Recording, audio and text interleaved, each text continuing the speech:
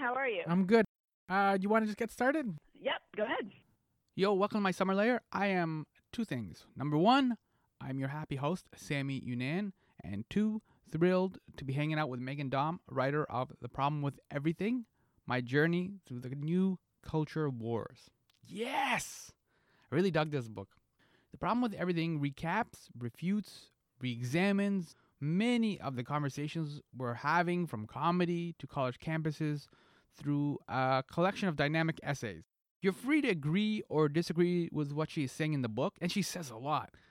But that's not the point or the value of the book. It's that you think. Sometimes thinking is more important than agreement because thinking is an unfolding process. When you take a flight, you arrive at your destination. That's agreement. Thinking, if we do it correctly and really commit to it, is a journey. It's an airplane that doesn't land. It just keeps going. Sort of like this introduction. Here's my conversation with Meghan. All right. So can you please introduce yourself, a little bit of what you do, and share your favorite thing about living in New York City? I'm Meghan Daum. I'm a writer, essayist, journalist. I've published 6 books. I was a columnist at the Los Angeles Times for more than a decade, from about 2005 to 2016. And my latest book is called The Problem with Everything, My Journey Through the New Culture Wars. And I live in New York City right now.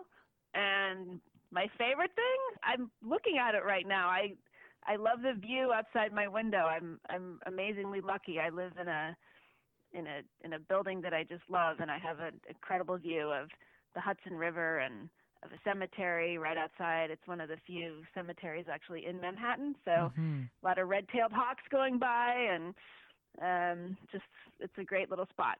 Well, that's one of the subtler themes of your book too, is New York City and just the evolution of the city as you kind of leave and come back. You know what I mean? Right. Well, I did not grow up in the city, and that's part of, I think, why I find it so magical. I grew up various places, mostly in New Jersey, just right outside of New York City. And so when you grow up in the suburbs, the city feels very far away and inaccessible. And so I was really, as a teenager, I longed to live in Manhattan, and I thought that life was very romantic. So when I came here after college, I lived here all during my 20s, and certainly living in New York City and the economy of the city and the kind of the sort of mythology of creative life here, and then the sort of impossibility of sustaining a creative life here if you weren't independently wealthy. Those were topics that I wrote about a lot in my 20s and into my 30s. And so, yeah, when I came, I was away for a long time in the Midwest and then in Los Angeles mostly, and I came back about 4.5 years ago after getting divorced. And so I write in this new book about what it's like to come back after being away for so long. And speaking of come back, Alanis Morissette now is on tour with Jagged Little Pill, which is now the 25th anniversary. Are you going to any of the 25th anniversary shows? No, I hadn't planned on it. I need to investigate what that's all about. But yeah, I don't even think I've pulled out that record in a long time. But I certainly listen to it a lot. Yeah, and I bring it up. You do talk about it in the book, The Problem with Everything, and there's a great line in it. You listen to the album after you come home, and you've had this really kind of odd date with a dinner companion. You're not really quite sure what was going on there, and your roommate responds to you and says, "But hey, you keep showing up. You must be getting something out of it," which is a great line. And so it's like the same thing with the culture wars that you're kind of talking about. Like you keep showing up to this culture even though you have some issues and problems with it, right? So you must be getting something out of it. Is that right? Well, I guess what you're asking is, why do we keep fighting these wars? Yeah. You must be getting something out of it. So, yeah, well, just for some context, so the scene that you allude to, I talk in the book about how when I was in my 20s, there was this man I knew who was in a professional sort of relationship with him, and he was in a sort of, position of power, not directly because I didn't work with him, but he was just somebody who sort of fashioned himself as a mentor or somebody who could help me. And, we would go out to lunch in a sort of professional way, and then it kind of morphed into dinner. And The boundaries just felt very fuzzy, and nothing ever happened. He never, excuse me, he never did anything overtly inappropriate. He never issued an ultimatum, anything like that. But the reason I talk about it in the book is because I talk about, in the context of Me Too, a situation like that. If Me Too had been going on at that time in my life when I was in my 20s, I might have framed the situation differently in my mind. But instead, I just sort of went along with it and saw it as kind of like life in the big city. And, I want to be really clear. If he had actually done something threatening or abusive in any way, this would be a very different conversation. But, I would sort of go on these dinners and feel icky about it and like, why do I keep going? And so in one scene, I go back to my apartment and I listened to Jagged Little Pill, and then I go in and my roommate, it was about midnight and she had come into the kitchen for something, and I was like lamenting to her and grousing about having to go out to dinner with this guy, and she said just what you said. Well, you keep showing up, so you must be getting something out of it. It's a great line. And I think that's, yeah, and I think, I talk about that in the context of the book, like there are different approaches, especially, there are generational divides within feminism, and I keep asking myself, like, if these younger generations of women are seeing their experience through the lens of, patriarchal hierarchies and feelings that they're being oppressed in certain ways, maybe they're right, maybe they're wrong, some combination in between. But the question I keep asking is, what are they getting out of it? And maybe a lot, and maybe not as much as they should be. So the book is very much a self-interrogation. I don't really come down on one side or the other, which I think is both, in my opinion, the strength of the book. But I think people were so used to, black and white thinking now that I think that sort of perplexed some readers. Yeah, is that interrogation you're talking about, where, like you said, you had this gray area relationship where, like you said, you felt icky, I think was the word you just used? Yeah. You were clearly uncomfortable, but dude wasn't necessarily doing anything like that was super, like you said, like he didn't like touch you or anything like that. So it's like, it's this weirder, like, so if Me Too hadn't happened, is that reflection and recontextualization, is that normal?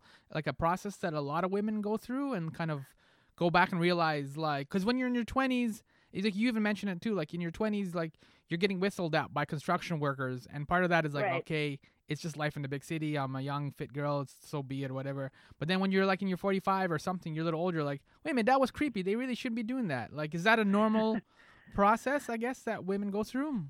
Yeah. And it is really hard to say because, so much of the way we talk about power these days, it's just very sort of lateral. It's like, we assume that this particular group has more power. Men, sort of by default have more power than women. White people have more power than people of color. Heterosexual, cisgender people have more power than queer, trans people, whatever it is. And, that's just to me like a really simplistic way of thinking about things. And it denies the experience of the individual. And so, I'm curious now, like when I see these women online, complaining about the men who take up too much space on the subway seat or, complaining about being catcalled on the street. It is, I can understand that it's annoying to be catcalled on the street, and it can be threatening sometimes. Mm-hmm. Sometimes you don't think anything of it, but I would also point out that the men doing that don't necessarily have any power over you. My guess is 9 times out of 10, they have very little power in life, which is why they act out by whistling at girls who walk down the street. So I think that these things all need to be taken into account. Like power is shifting all the time in any given interaction. It's fluid. So I think like what a lot of the Me Too conversation has become so diffuse. And,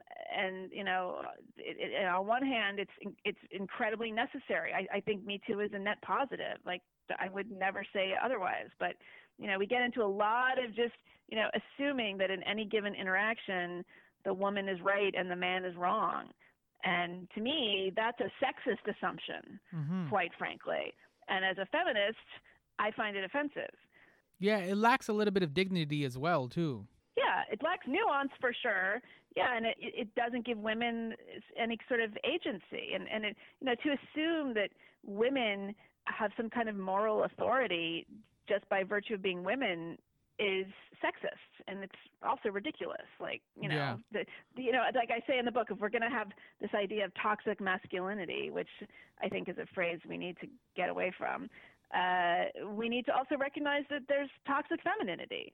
No one has a monopoly on being an asshole. Yes. So yeah, we need to remember that. it is part of this too, what you're talking about in terms of nuance, because the conversations we do have, especially online, they kind of do involve a shorthand where Right. everyone just assumes that everyone knows what we're talking about. Like when I say feminism, everyone assumes that there's some universal definition of feminism and that it's all clearly understood and that there's no interpretation. But this shorthand leads to a lot of conflicts and a lot of friction. You're especially coming at this as a writer, so you understand the value of words and what they actually mean. So is that like shorthand short-circuiting the conversation a little bit? Right, and I mean, not only is it shorthand, everything has become a meme now, right? So it's like, we have these assumptions about the way the world works, and instead of like actually being parsed and interrogated and questioned, we just sort of turn it into an article of faith. We just assume that women are automatically discriminated against in the workplace. We assume that a statistic like women make 79 cents on the dollar, we assume that that's just unilaterally true. And then I call that a statistical slogan. Another statistical slogan is like 1 in 5 women will be raped during college. Okay. Like, that's actually never been true. The statistic is much more complicated and came from a very different place. But okay, these have been absorbed into mainstream belief, and they become articles of faith. And when they become articles of faith, then they become memes, and they just become part of the air we breathe and what we start to assume about ourselves. And it's really dangerous because we're actually selling ourselves short as human beings. We're really reducing individual experience to shorthand, as you say, and sort of hashtags and memes on social media that have really very little to do with reality. But we assume that they are reality, and we assume that by using those as tools to fight some kind of revolution, we're doing the right thing. We're doing social justice. Yeah. And sometimes we are, but often we're actually just using an entirely counterproductive sort of set of tools and vocabulary. The one we had growing up was we only use 10% of our brain. Oh, that's right. I remember that. It was was that ever debunked? I assume it was debunked. Like, I don't know where it necessarily even came from. It was just one of those things. It's like the Halloween candy that somebody put razor blades in the, right? And as far as I know, no kid has ever died from like directly. No, yes, and I talk in the book about the Halloween candy because I talk about growing up in the in the 70s, and this is a big theme in the book. Is that I don't know how old you are, but like I'm Generation X too. person. Okay, so like we grew up in the 70s, and there was this kind of like we were sort of on our own as kids. This was before the helicopter parenting age. Mm-hmm. And then something started happening around the mid 80s or so. Suddenly there was this idea that children were in peril.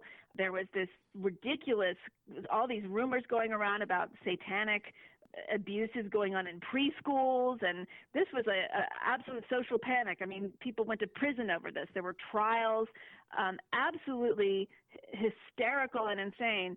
And one of the sort of side issues there was that Halloween candy was being poisoned, or that there were razor blades being stuck in Halloween candy, and so it was unsafe for children to go trick-or-treating. And that was like a complete rumor and conspiracy theory. There were no reported cases of razor blades in candy ever, according to the data that I dug up when I was working on the book. So, Yeah, I know. But that's the thing, because like I think that's part of the generation divide that you talk about, because we've lived through some of that nonsense. Like I lived through the 10% of the brain. There was no razor blades in the Halloween candy. We lived through the when you spin the records backwards, you're invoking Satan or some, I don't really know what that. Oh, that's right. Remember that one? The Beatles. Paul is dead. If you played the Beatles records backwards or something, right? Dungeons and Dragon was another one where like you were on the path to Satan, or you would lose, I don't know what, your life or something. But because we lived through these, I think our generation, Generation X, has a little bit more skepticism because it's like, look, we've listened to your stories before and we've already heard a number of them. Like, you guys are on like shaky ground. You guys don't have the face value anymore. It's basically right. You feel like that's kind of like a spark for the way that you kind of question, and like I'm not sure if I fully agree with all this that what we're doing right now. Well, yes, but I also really want to emphasize that because we grew up before the age of social media, before the internet, we grew up in an analog world. We had a great gift of being able to process information on our own at a reasonable speed. We were able to think critically. We were able to actually talk to our friends and talk to the people around us and figure out what's true and sort through facts and sort through ideas. We were not constantly bombarded with information on the internet. And I think like it's really important to have empathy for just the way that the entire world and our entire communication system has changed.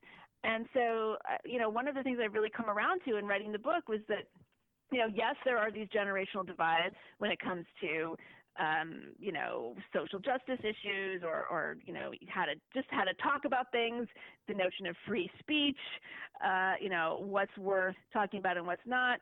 And it's easy to get irritated, at the ways we don't understand each other. But there are reasons that we don't understand each other. And I think if you grow up only being able to communicate with people by screens, or really only not that you don't have the option of not communicating with them in person, but like a lot of these kids, just for whatever reasons beyond their control, their entire communications and relationships are mediated through screens, and you just get a very different sense of reality.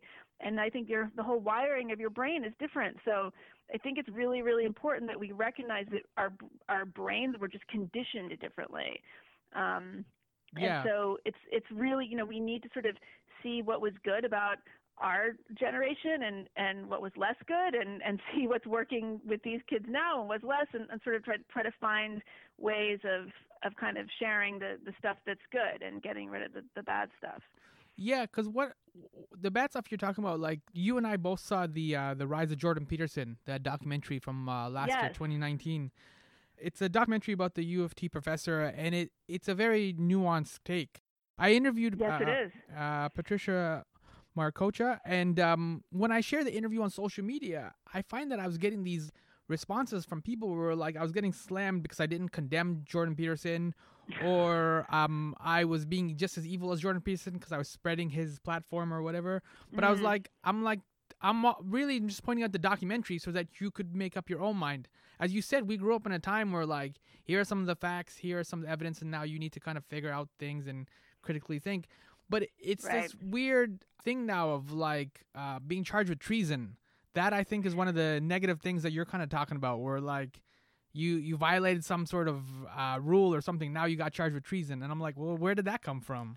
Right. So in the case of Jordan Peterson, it has been decided that he is on the wrong side of the quote unquote right people, right? It's like he's on the wrong side of history, or however you want to frame this. And I don't know when this meeting was because I didn't get invited at all.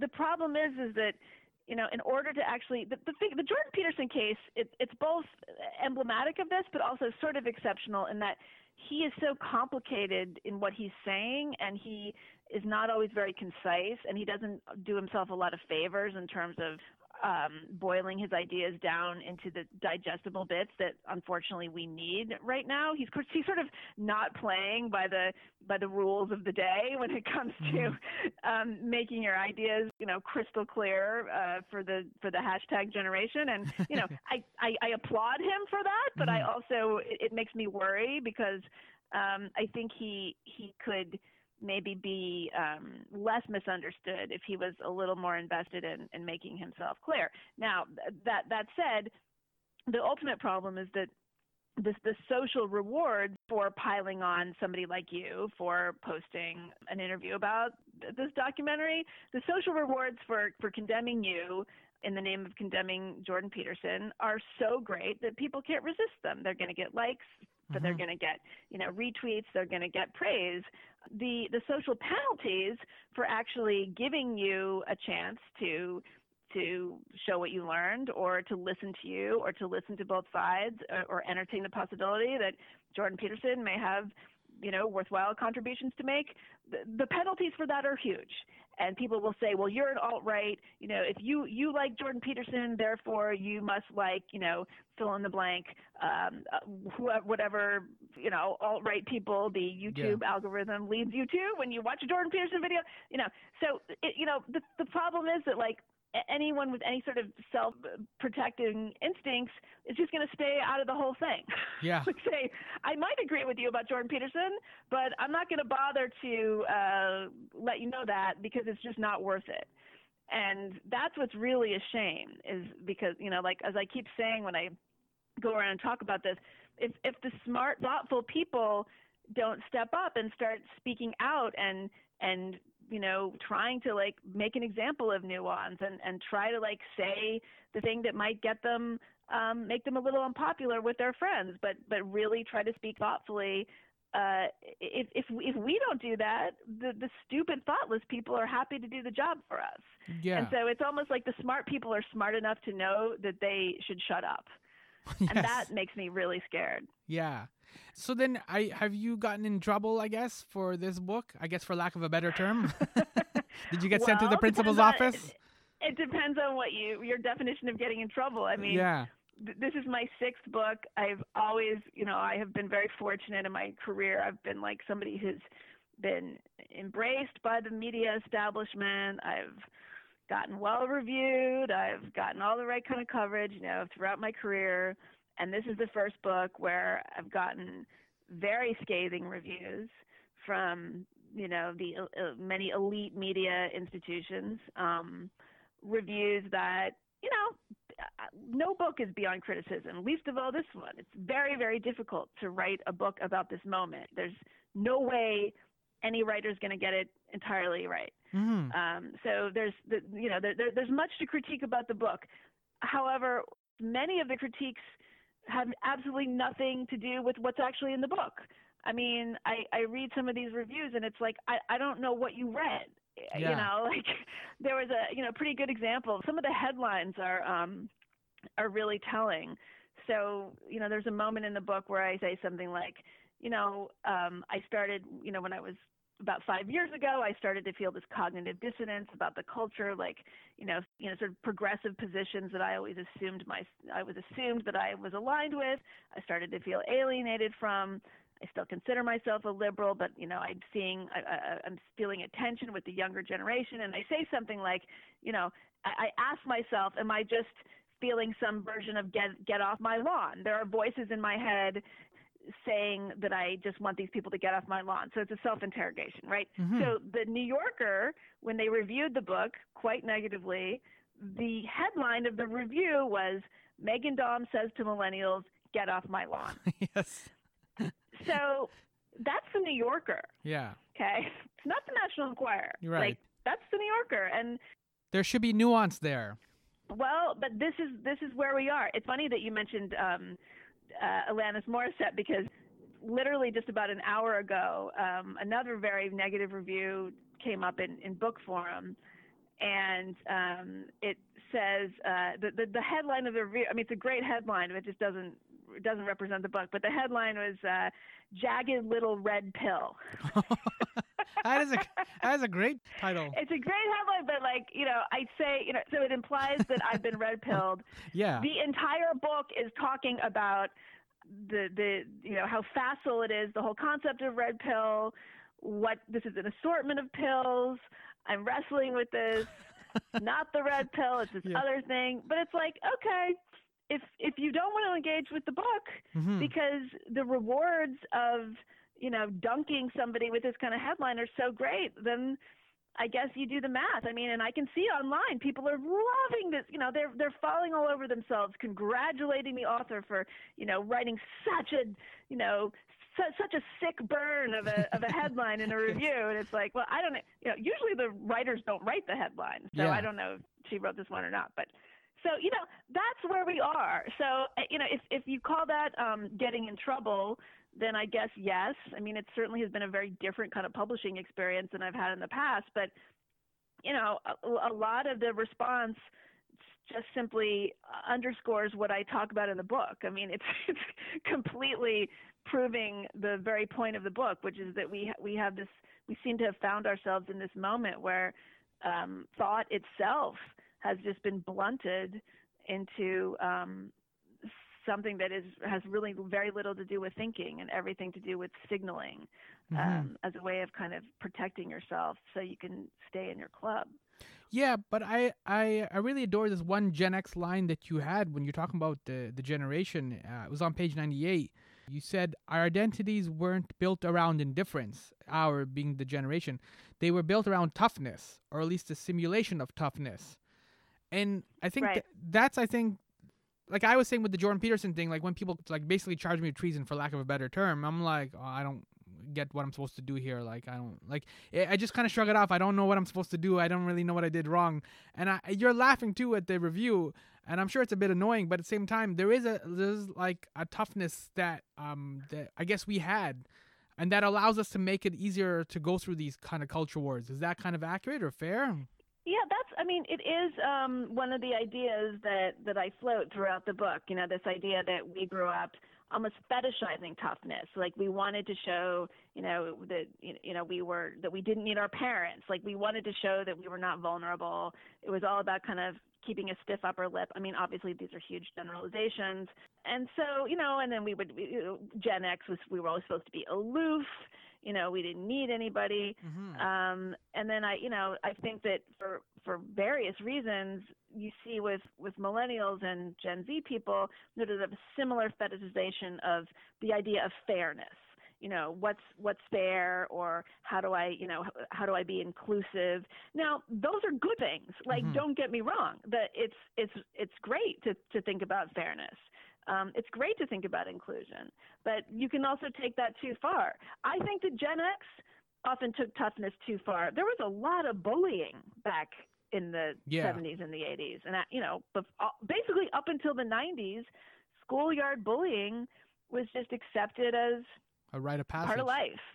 And that wasn't healthy. It's funny, if you watch Stranger Things, the television show set in the 1980s, about these teenagers, they're so mean to each other. They're constantly bullying each other and kind of beating each other up and just being jerks. And it's pretty remarkable because I think that they really get that right. Like, that was just part of life. And there was a hierarchy in the school. There was the kid that got beat up. There was the kid who beat that kid up. Mm-hmm. There was a sort of social hierarchy. And, that still exists to a large degree, but I think that it may have just been that we automatically accepted that there was a sort of pecking order, and you had to kind of just like stand up for yourself in a way that doesn't, really manifest quite the same way. Now, the bullying that goes on now takes place online. Yeah. And it's much, much worse. I mean, Jonathan Haidt has written about this in The Coddling of the American Mind, and he has, really good data on this. I think the conditions are much worse for kids now because, like, they can't even get away from the schoolyard bully when they go home. It's happening 24 hours a day online with in-group, out-group shunning, people casting each other out. So, let's not kid ourselves that the bullying has gone away. It's just taken on a different form. So, the toughness, we can brag about being tough, but I guess, it takes an incredible amount of resilience to tolerate somebody canceling you on social media. Mm-hmm. And this is all, this is like unfolding before us. I don't know that we'll even have any idea what the effects of this are for years on down. Yeah, so kind of related to that then, like the challenge we had growing up then in terms of our generation was to be seen and to be heard. You as a writer, you had to go through legacy media. Right. You couldn't publish a blog in the 80s or anything like that, or like start a podcast. Right. Now, I guess, has it shifted now where you can be seen and you can be heard because you can start a YouTube channel, you can start a podcast, but now it's the challenge to be understood. Is that the next now difficult phase? Yeah, that's a really good point. It was harder to break in back then. You have to get through legacy media, obviously. you had to have a certain amount of privilege. You had to be somebody who was able to be in the right place at the right time. You had to have certain resources. I'm not saying it, I do believe like the writing is a meritocracy. I think like, good writing will rise to the top. But yeah, I mean, it was harder to get in. Once you were in though, it was just a lot easier to be interesting. Yeah. For lack of a better way Yes. of putting it. You had more space, you had editors, you had people working with you who were saving you from yourself. I mean, that's what editors do. They save writers from themselves. And so I was so lucky as a young person, I was able to take risks with my writing and sort of float ideas and say things that, were controversial or thought-provoking. But I had a sort of safety net in that I had editors making sure I was being totally clear about it. It was being published in places that had a sort of, imprimatur of credibility. And the other thing is I wasn't instantly barraged with hateful tweets the minute I wrote something. If people got angry, which they frequently did, they would maybe write a letter to the editor, and I would maybe see it 6 weeks later, and I'd be on to the next thing. So I didn't have this anticipatory anxiety when I wrote the way people do now. So, but yeah, I mean, but getting back, I think that like the challenge now is it's not being heard, it's being understood, and it's being heard on in the complexity that you're trying to work in. I mean, my book, my book to me, it's like part of the reason I think it's been hard for people to receive it's like it's operating on a number of levels. Like it is about the political moment, but it's also about aging, and it's about divorce, it's about feelings of relevance, it's about it's about like what it means to be a thinking person, what it means to see technology spinning past a place you can understand. Like it's trying to do a lot of things at once, and like ultimately it's like I'm a creative person. Like I'm trying to do something on an art level here as well, and I think that is almost impossible for a lot of people to respond to. Yeah. Given the response platforms.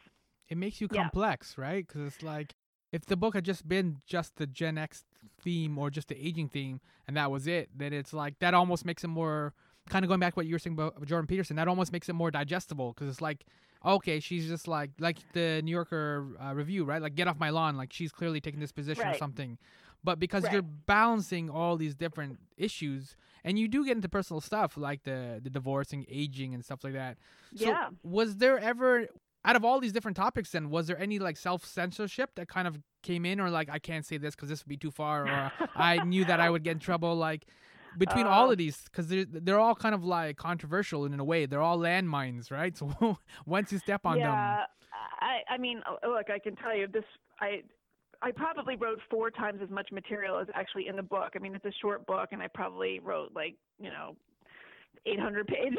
Yes. And all told, like, it was very, very hard. It was like playing whack-a-mole, because I'd be trying to like talk about something that was going on in the culture, and then I'd write about it for a few weeks, and then the moment would pass, and it would just seem totally unnecessary. But no, there are definitely places that I didn't go, either because I decided it wasn't worth it, or in talking with my publisher, they felt that if I talked about certain things, that would be the thing that the only thing anybody would respond to. I mean, for example, I wanted to write. I had written many pages about the case of James Damore, who was the engineer at Google, who famously wrote a memo talking about the diversity hiring policies, and the company had this mission to get 50-50 representation, male and female, among coders, computer coders. And he was talking about, well, he was just sort of asking the question is this feasible? Because the fact is, you have so many fewer women coming out of school as coders. And you can ask yourself why this is. Is it discrimination? Is it because they're less interested? Is it because, of all these things? And he said, maybe it's really not worth it to try to get, to 50-50. And, because like, if they're not there, if they want to do other things, let them do other things. Yeah. And this got completely mistranslated and everybody had, first of all, it was supposed to be an internal memo, and it got leaked. And then basically the entire media establishment decided to report that he had said that women are not as capable, that they're not as good, they're not as competent, and therefore we shouldn't hire them. Now, that's not what he said at all. Mm-hmm. He was saying he never said they weren't as competent. He was saying there's data that indicates that women are good at a lot of things. And so they have the option of doing things other than coding, whereas men who tend to be coders are really only good at coding. So that's why they're more likely to go into it. And so it seems reasonable. Yeah, I mean, and the thing is, he was completely vilified. He was turned into a monster. He was fired from Google. And he just, to me, is representative of the sort of mass media malpractice that we see when these issues are covered. You know, we saw it again with like the Covington Catholic School thing. I don't know if you followed that, but that was a thing in the U.S. About a year ago, where like video was captured and some high school kids at a rally. You know, a very small snippet of video looked like they were being racist toward a Native American activist, and the story was completely different. But the media was just so fixated on this narrative of that evil white man, that they absolutely refused to get the facts. So anyway, but I had written a lot about the Google memo situation, and ended up not including it in the book because we worried that that would be the only thing that reviewers mentioned. Like, instead of the review saying "get off my lawn," it would say Meghan says Google memo monster was right, or something like that. So I don't know, but part of me wishes I had included more, but I'm also seeing, what would have happened if I did. So I don't know. It's really, it's really a strange moment that we're in. Yeah. So as we wrap up, then, are you an optimist or an idealist? Like, can we find our way back to somehow nuance and like thinking and critical reasoning and like supporting women and like just simple things? I really have to say I'm very hopeful. Just the process of going out and talking about this book, it's been profound. It's funny, not to obsess about this New Yorker review. It doesn't really matter in the scheme of things, since we keep mentioning, for example, like the day that review came out, I was on book tour. I flew to Seattle. I remember I got to my hotel room. Suddenly that review was out. Everyone was like, "Oh my God, oh no, it's been decided. This book is a failure. It's terrible. It's been, the New Yorker has decreed that, she's wrong."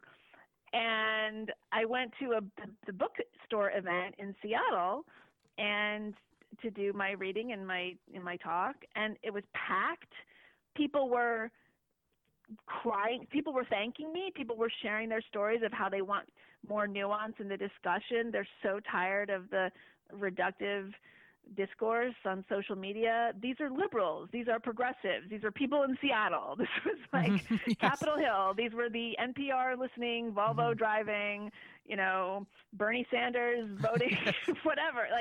And they were tired of it. And so I see it again and again and again, is that there's this major gulf between what kind of the last gasps of quote unquote elite media is pushing, and what regular, smart, educated, thoughtful people want to talk about and think about. And people are ravenous for a more nuanced discussion. And I hear from them all day, every day, and I see them at events. And I really think that we're poised for some kind of shift. I don't think we can continue to have this sort of discourse, the cancel culture, the unwillingness to talk about certain issues. I think like a lot of the stuff coming up around transgender issues is going to force more nuanced discussion, because if you care about anybody, including trans people, we cannot just,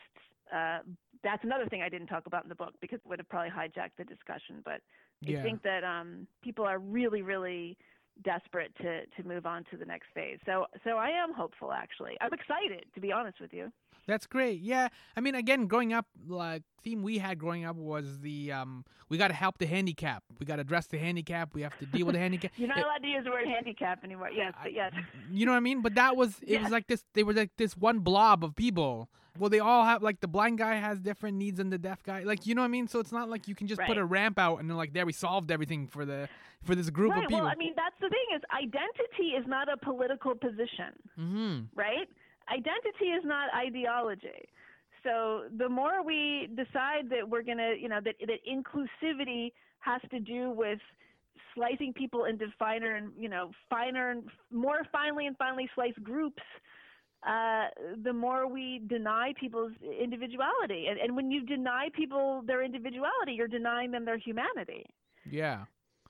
It's true. It's a valid point. Like, I have a friend who is blind, and people kind of like, they often initiate conversations when they first meet him, and they're like, "Oh, I'm so sorry. Sorry this happened to you." Like, there's this weird apology, and like some people have even said to him, "I'm sorry that you're not normal." Like, it's this weird thing that people do, like right up front, and I'm like, "Why are you making this song?" But it's this weird hang up where people they feel like they need to put it out in the open and kind of address it and acknowledge it. It's like there's no elephant in the room. It's fine. Like, we can all move on, if that makes sense. Yeah, and I think so much of it has to do with needing more in-person interaction.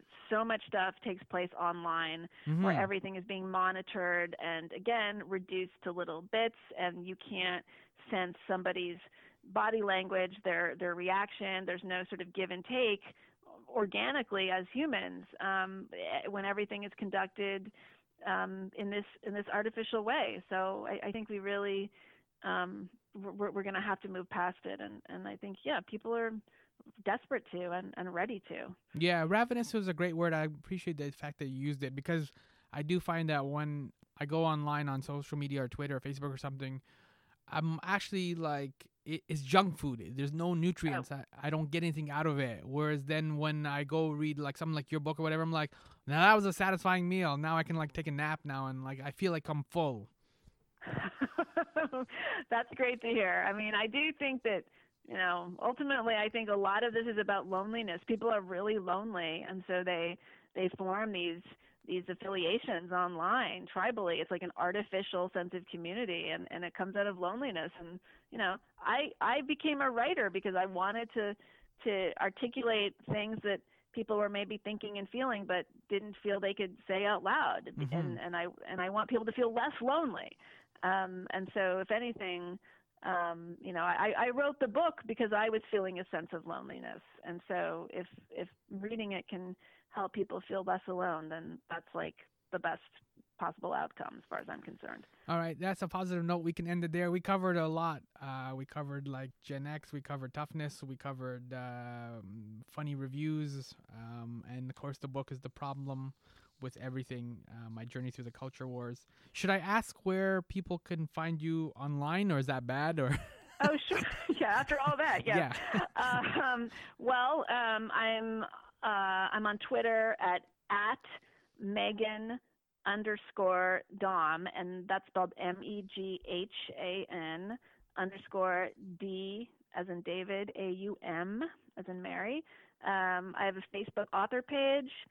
I have a website, meghandaum.com. I am not on Instagram. I recently learned there were like a couple of fake Instagram accounts that were sort of impersonating me. Okay. I kind of, so if you see those, that's not me. I'm not on Instagram. But yeah, I'm easy to find, I teach writing workshops, private writing workshops in my apartment, and more people are coming actually because they want to, as writers, try to break past some of this stuff and write honestly. So, there's all sorts of ways to find me. Is there going to be a follow-up? Like, are you going to continue like for the next book that you're writing? Like, I don't know. Or you just want to go back to like peace and quiet? I may add some material for the paperback will come out later this year, so I may add some material there. But I don't know.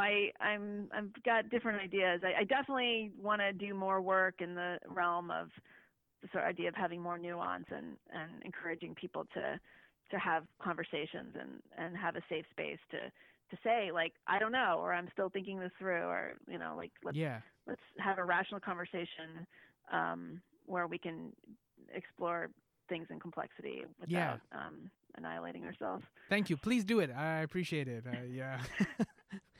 Okay. Thank you. Thank you, Sammy. It was a great talk. I really appreciate it. Thank you. Yo, welcome to Notes and Noteworthy. Just going to wrap up here. What I appreciate about Meghan Daum's The Problem with Everything is that she's thinking out loud. That is a rare skill these days. We get a small window between an event and the established narrative. And God have mercy on your soul if you try to wander or deviate from the established narrative. And so once that narrative is set, it becomes harder to think out loud. You get those don't trespass kind of signs, those ominous signs you see in the woods in those movies. Dave Cullen wrote a meticulously researched book called Columbine about the school shooting. And he quickly dismantled this neat and tidy narrative that the kids were bullied and therefore reacted violently. It's not true at all. Even many of the survivors attempted to dispute this narrative. It just failed to gain traction in the media. Real life is not like it's not like a movie where we can edit it to suit our narratives.